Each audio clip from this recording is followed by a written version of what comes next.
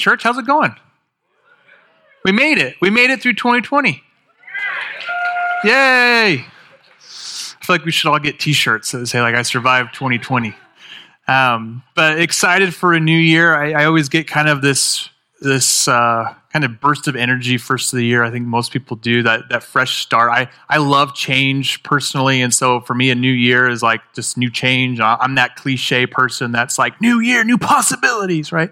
And so excited to jump off to a new series.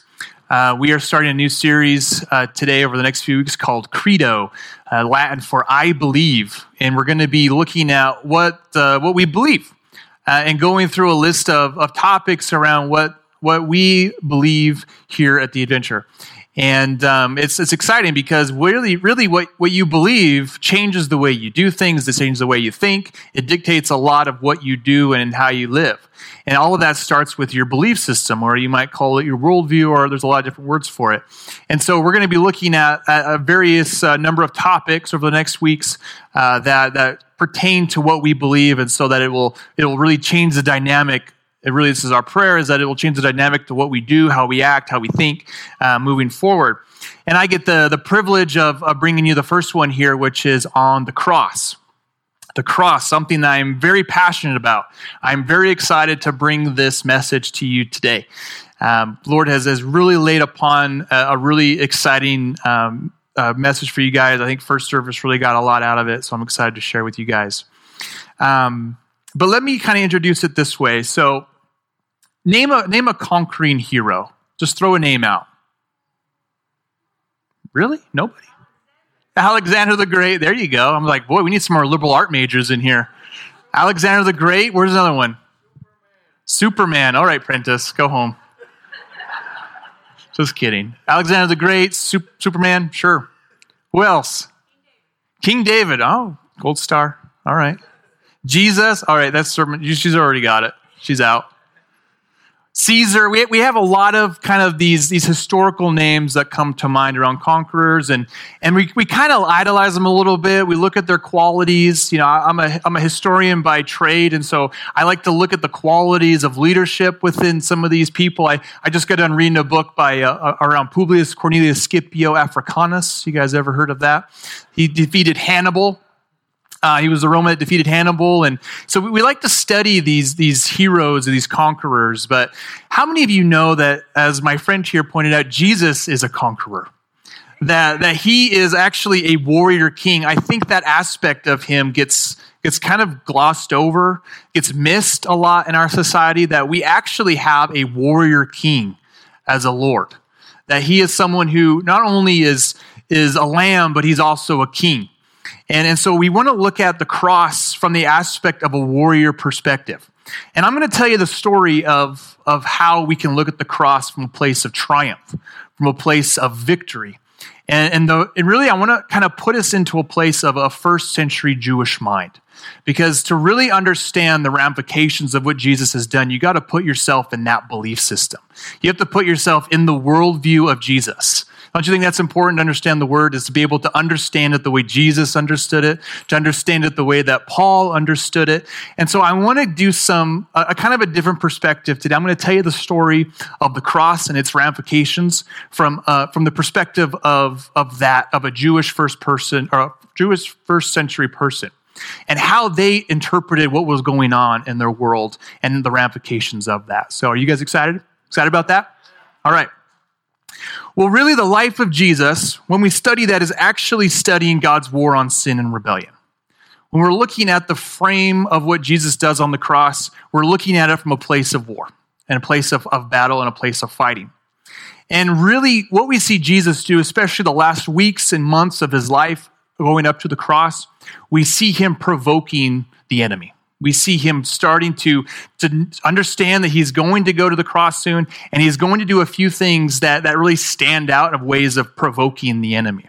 He kind of, what we call as some scholars say, he's baiting the dark forces, the enemy, the powers that Paul talks about into leading to the cross. Because as Jesus will reveal himself, he reveals himself as God, he reveals himself as the Messiah, but the enemy doesn't know the plans, right? They understand who he is. We see the temptation that Jesus goes through, but they don't really know why he's there, right? If that was the case, they would have never sent him to the cross, right? And so Jesus is actually going to provoke them to the point of killing him. And how many of you read the story of the Transfiguration? That's a very interesting and wild story. But here we see Jesus' great provocation of the enemy. And really, when you understand the story of Transfiguration, you have to understand the mountain where they go to. And in Jewish tradition, there was a mountain there called Mount Hermon.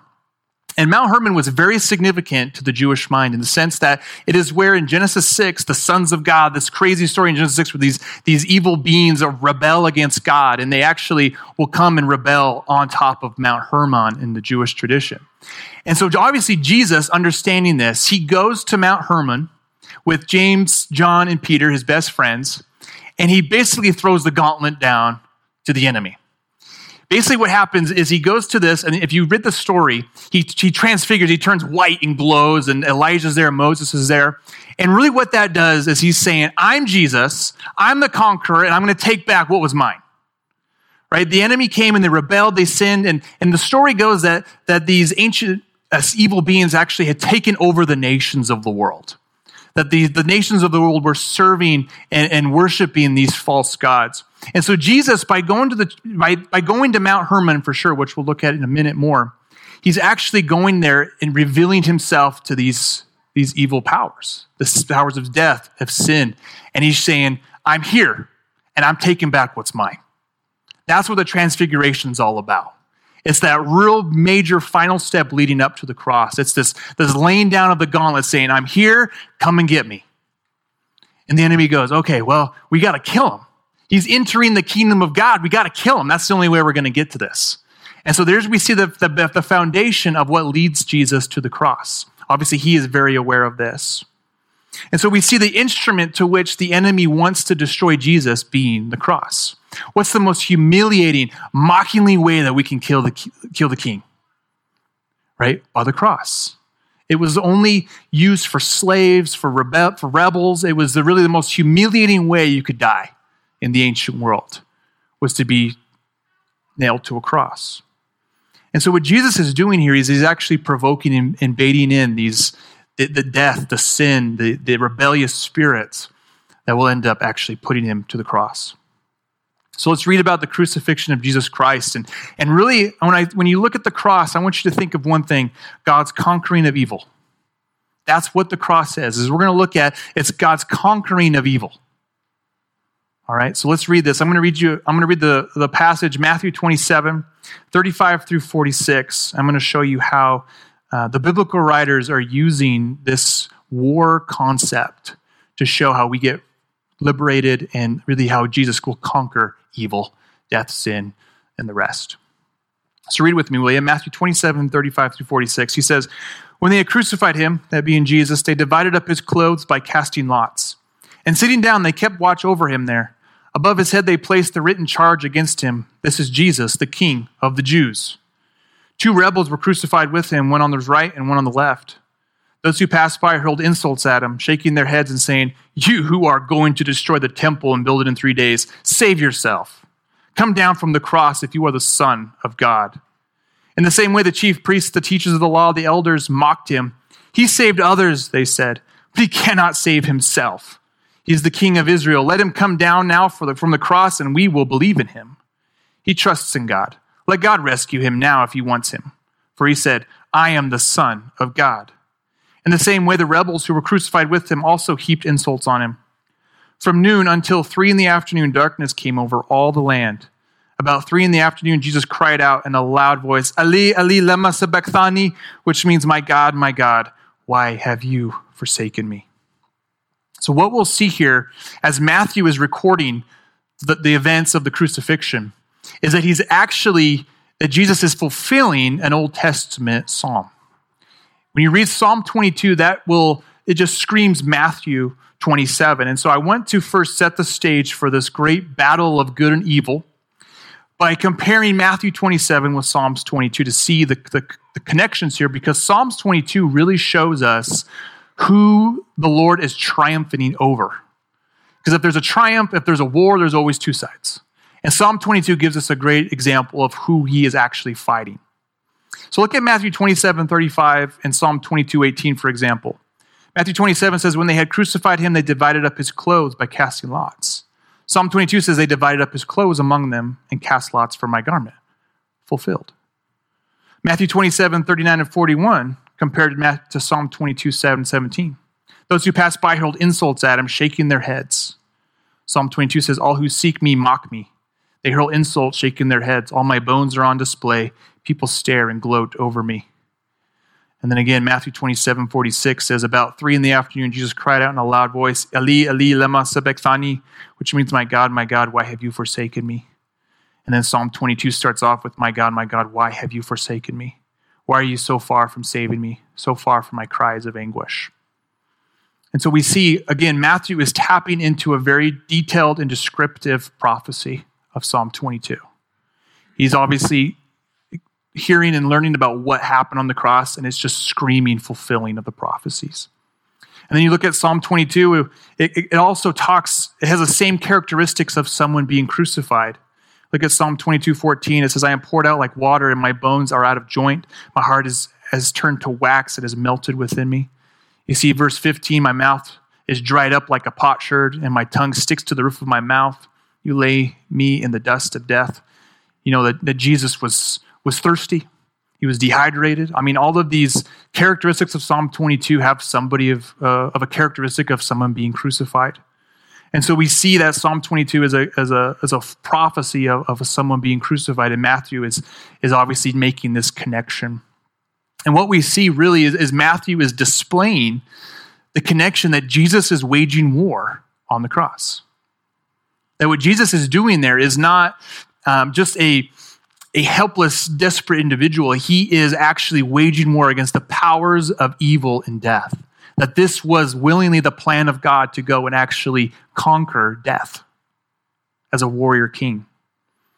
In Psalm 22:12, it says, many bulls surround me, strong bulls of Bashan encircle me, which gives us a very key indicator that something bigger is going on. And I'm going to explain what all that means in a moment.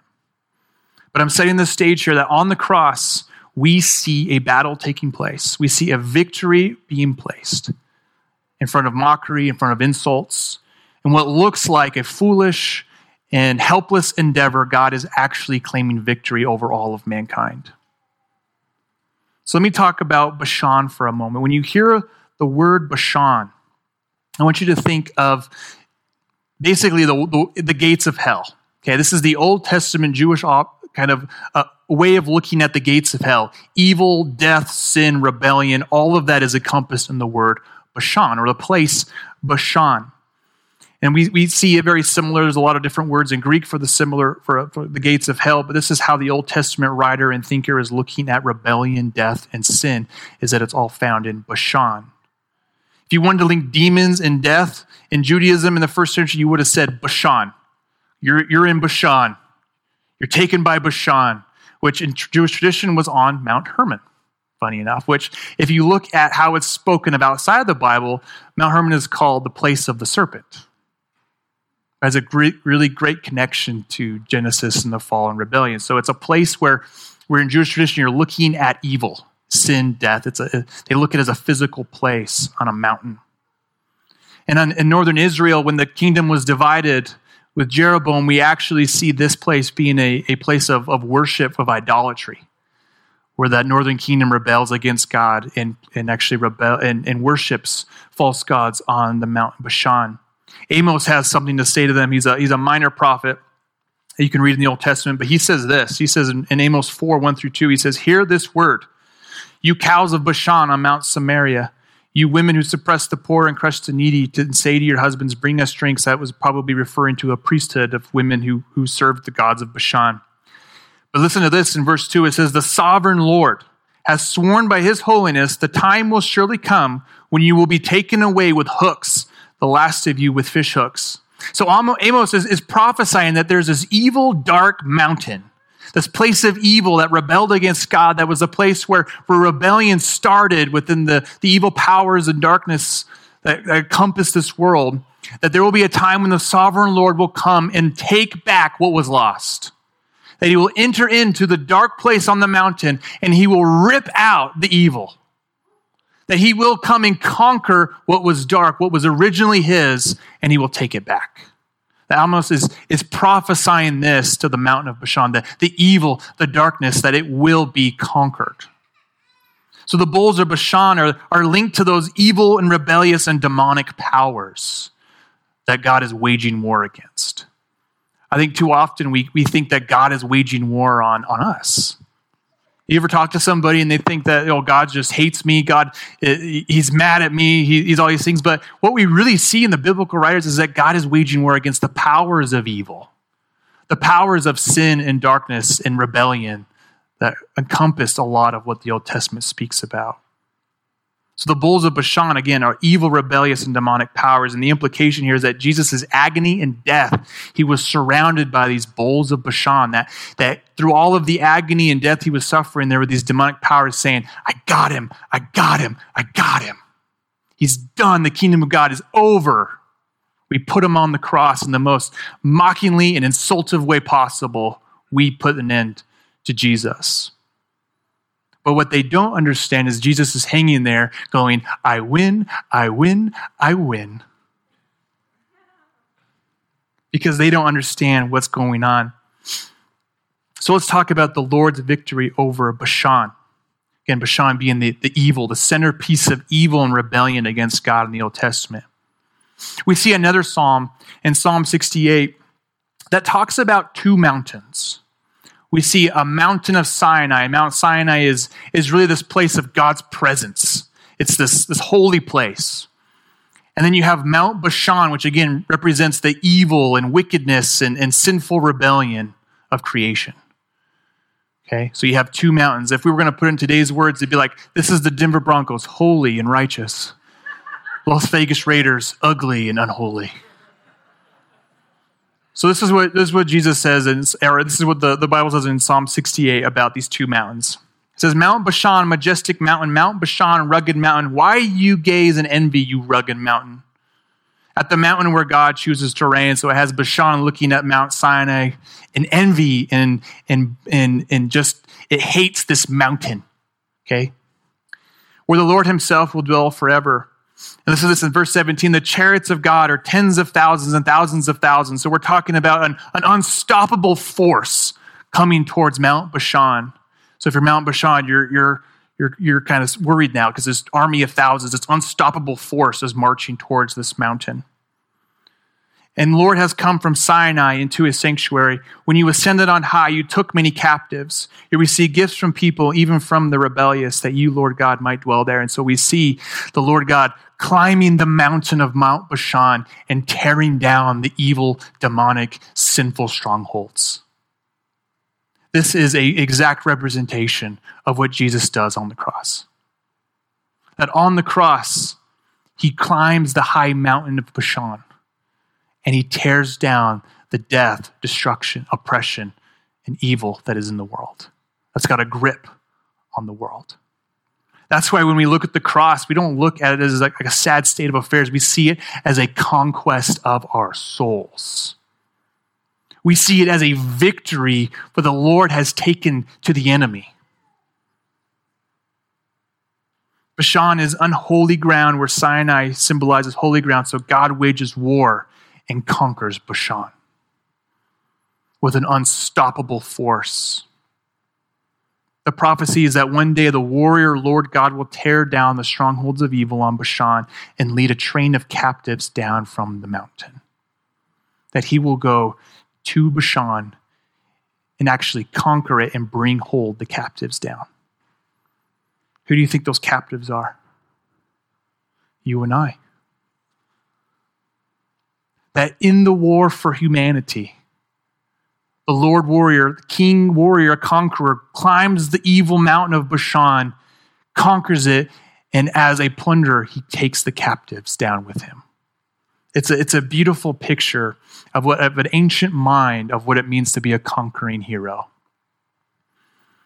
Paul being a Roman, he would have understood what a Roman triumph looked like. He would have been able to express and probably even seen Roman parades. And Romans were very good at celebrating conquest, almost down to an art. And they called them triumphs, actually. And a lot of times you would have the general would go through in a chariot, and there would be lines and lines of captives that he carried with him. There would be tons of plunder and a funny word called booty, which I used to laugh at because I'm 10. And so they would pour that in, and then they would just disperse it among the city. And so everyone would benefit from it. They would build grand amphitheaters, and they would have massive feasts where tens of thousands would be fed. They would disperse their plunder across the city and across the region. And so Paul, understanding that what God has done on Bashan, that he's conquered death itself, that he's taken it to the enemy on behalf of us, and now we are held captives coming down to a train, he writes Ephesians 4:8. And he connects it with Psalm 68:18. He says in Ephesians 4:8, this is why it says, when he ascended on high, he went up into the mountain of Bashan. He took many captives and gave gifts to his people. Look at Psalm 68:18 when it says, when he ascended on high, you took many captives. You received gifts from people, even from the rebellious, that you, Lord God, might dwell there.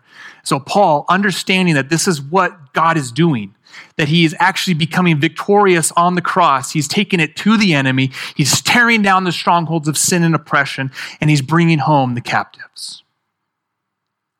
Paul, looking at what Jesus did on the cross, isn't speaking necessarily of just liberation. He's speaking of an actual conquest of evil, an actual conquest of death. So when we look at the cross, do you see it as a conquest of evil? Do you see it as a conquest of sin and death and powers of darkness? Does that ramification really hit home that the Lord has defeated death forever? That there is no second battle of Bashan. There is no yourself climbing the mountain and defeating evil yourself. That the Lord had to do it as a warrior king. He conquers the demonic strongholds. And the cross is the single point in history where this happens. The cross is used 20 plus times in the New Testament. And it always refers to that single point on Calvary where he was hung on a cross to die. Where the whole world looked at him with shame and agony. People turned their eyes to him. He was naked as naked could be. And they thought this was a disgrace. Whereas God said, I love you, I love you, I love you, and I win. That's why the world looks at it as just foolishness. That's why the world looks at it as something that just seems ridiculous. That a warrior king would go and die on the most embarrassing way you could possibly do. But yet that was a triumph over everything evil in this world. It was a triumph by the cross. And Paul recognizes this. Look at Colossians 2:15.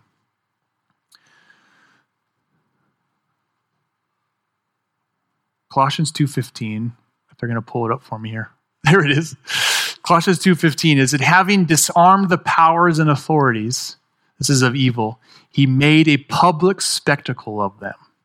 So imagine this. You have all these demonic spirits, the evil spirits of the world who think they just destroyed the kingdom of God on the cross. Yet he makes a public spectacle of them. He makes them look foolish. He makes them look ridiculous. He displayed that on the cross. He turned it around and said, this is who you are, you lost. And he says, triumphing over them by the cross. That our victory was found on the cross. That the victory that God had declared, had torn down, was on the cross. Which makes Jesus a conquering king. Not a conqueror of borderlands, not a conqueror of square miles, but the conquering for our souls. That he is the greatest conqueror who ever lived and existed. And the battle was won on the cross. That's why I have no shame in wearing it around my neck. That's why I have no shame in putting it up on the walls. That's why I have no shame in putting it on our churches, because it's the symbol of our victory in Jesus. It's the symbol, it's the place where God triumphed over evil forever. And you just think of that vision of ancient world and conquering heroes and kings holding these massive triumphs and parades and dispersing the plunder back into their cities. The believers are the plunder. That's the image that Paul's trying to make here. Is that we have a conquering king who climbed the mountain, who took the fight to the enemy, tore down the strongholds, came down the mountain with believers. The believers who by faith accept him as Lord and Savior are the captives that he holds tight, that he secures, that he hides away. He says, these are mine. They have the power of death and sin has no grip on them any longer. That they have now been brought home and now they're going to be dispersed. Jesus Christ went to the cross knowing he was going to endure the hardships. But he did that because he loves us. It was love that sent him to the cross, right? The cross is a symbol, again, of the victory of Jesus. That when he was on the cross and he yelled, "Tetelestai," it is finished. He meant it. It's done. The war is over. The resurrection is salt in the wound already. Resurrection shows this is who I am. The resurrection is proof of who God is, that he is the God of the living, not of the dead. So when a believer in Christ looks to the cross, we don't see a defeated Jesus. We don't see a shame. We don't see the agony and the irony. Obviously, we look at that and we go, oh man, he loved me so much that he did that. But what we really see is victory. What we really see is an eternal hope. What we really see is that we are captives of a war that Jesus fought for us as our king. That one day we will be paraded as a triumph in heaven. As his captives. As his people. As people who hold tight to our king.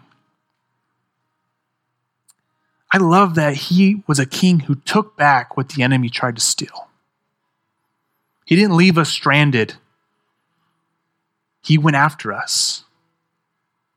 He said, Bashan is mine. The people of Bashan are mine, and I'm going to take them back. What was stolen from me in Genesis 6 was taken back by Jesus on Calvary.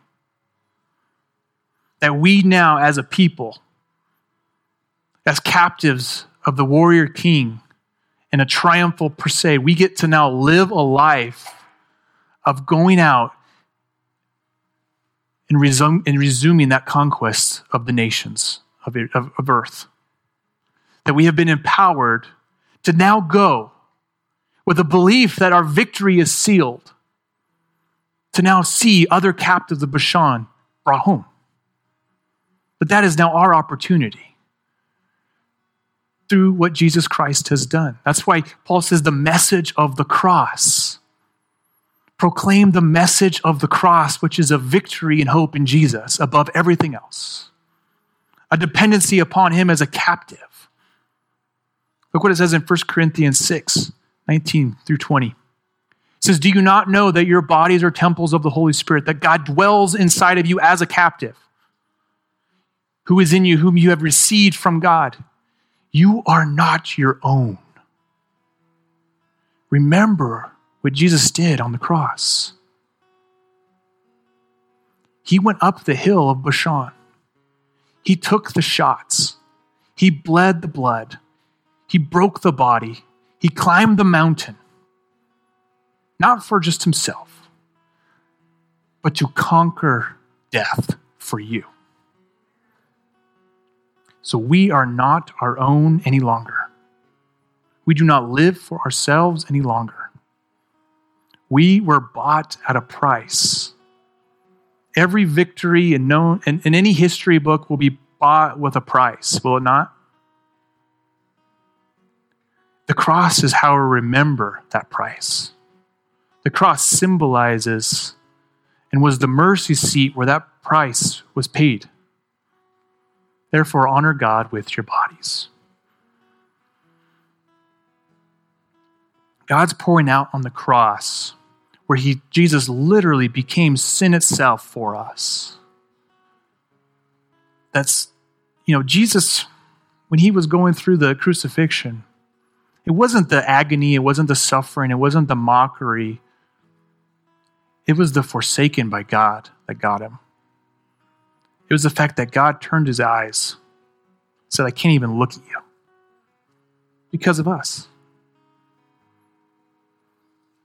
The conquest was done because Jesus had to become sin for us. That went well over the eyes and ears of the enemy.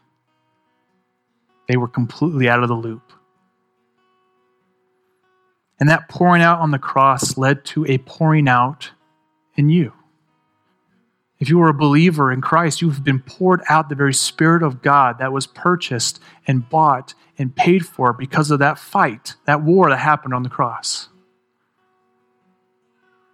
Because now we have the opportunity as a people to continue to take the fight to the enemy. We are not a people who have been empowered to not fight. We are captives in the army of the warrior king who brought us out under the powers of evil and darkness so that we could go and continue to fight that fight today until Jesus returns. And we remember the cross. We don't look at it with shame. We don't look at it with disgrace. We look at it and honor the symbol that it means, the victory that was fought. We wear it around us. We write it on our arms because we want to remember the war that was fought for us. So if you have your communion, we're going to do that in remembrance of him. First, take the bread here. The body, which is represented with the bread, was crushed and bruised and beaten. Symbols of a warrior king fighting a fight for us. And as he was sitting there with his disciples at Passover, obviously knowing and understanding what was about to take place, he wanted us to remember that body that was broken for him. Remember that body that was broken for us. That he was about to go to war for us. That he was about to climb the mountain for us. He was about to endure the hardships on the cross for us. So we remember when we take the bread of a warrior king who was bruised and battered for us. Before we get to the juice here and the blood, I just want you to bow your heads for a second and take a few minutes. Pause the heart, stop the mind. And I want you to think about the ramifications of what that just means that Jesus bled for you. Name anything else in this world that would have bled for you, let alone died for you, because of a great love for you. That God would send his very best to climb the mountain of Bashan, to endure the agony and the torture of the cross, to see you freed, to see death conquered forever because of the blood. So just take a few minutes. If you need to give something to the Lord, now's the time to really surrender it over.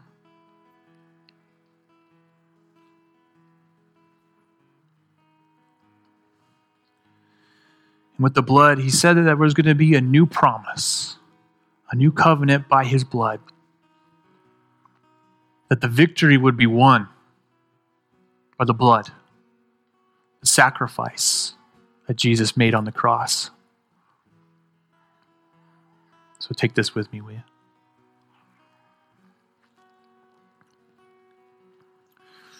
I think we got any C.S. Lewis fans in the house? Got a few. One of the most beautiful depictions of what Jesus did on the cross is seen in The Lion, the Witch, and the Wardrobe, where Aslan, who is represented as Jesus in the book, he's led forward to the stone table, surrounded by all these creatures that are mocking him, insulting him, hating him. They shave the lion's mane, they put him down on the table, and they kill him. And the enemy rejoices in victory that we won. We won. The king is dead. The king is dead. But our Lord overcame death. Just as Aslan rose from the dead and won the great victory at the end of the book, our Lord rose from the dead. He claimed a victory on the cross so that we could be freed from the powers of sin and death forever. So this week, as we start this 2021 year, I know 2020 was hard. I know there's multiple reasons in individuals' lives why 2020 was hard. But the Lord gave me a word last week about 2020. He says that in victory, He still claims 2020. That the world will remember 2020 for COVID, that the world will remember 2020 for all the things that happened. But we, the captives of the warrior king, will remember that 2020 was still the year of our Lord. That He's undefeated. Over 2,000 years, there's nothing that can take away what He did for us on the cross. And that 2021 is going to be another year where we find our hope, our forgiveness, our love. All of it comes from what our Lord did on the cross. So you can stand firm and believe in that. Because if you have security and it's rooted in Jesus, there is nothing that can touch you. There is nothing that can make you stumble. You are rooted as a captive of our conquering King. Amen. Will you stand? Let's pray. Father God, Lord, thank you for what you did. Lord, that you took the war to the powers of death and sin, that you conquered death for us, that you became sin for us, so that we could be freed, that death would be conquered, and that we could have eternal life in you, that we can then be empowered to continue to take the fight to the enemy, that the same power that rose you from the dead lives and dwells in us today. Help us to remember that we are not our own, that we are yours, captives of a mighty war that you waged against death. Help us to see and live that out more clearly in our lives. Help us to be a people that lives selflessly, more than we did in 2020, and even greater tomorrow, to live a life that is devoted and dedicated to you, hidden away, secure in our conquering King. Empower us, Lord. Give us the visions that we need, the direction that we need to be able to take those steps forward, knowing and understanding whose we are. We belong to the King of Kings, the Lord of Lords, the conqueror of death. That was all built on the triumph of the cross. Help us never to see that watered down. Help us to never look at the cross as anything less than a triumph for you. That there is our victory. There lies our hope. There lies the love that you've poured out for us. Let us never forget that. Thank you, Lord, for all you are doing in our hearts and our minds right now. Amen. Amen. Well, we'll see you next week as we continue the Credo series. Appreciate you guys who are viewing online, and God bless.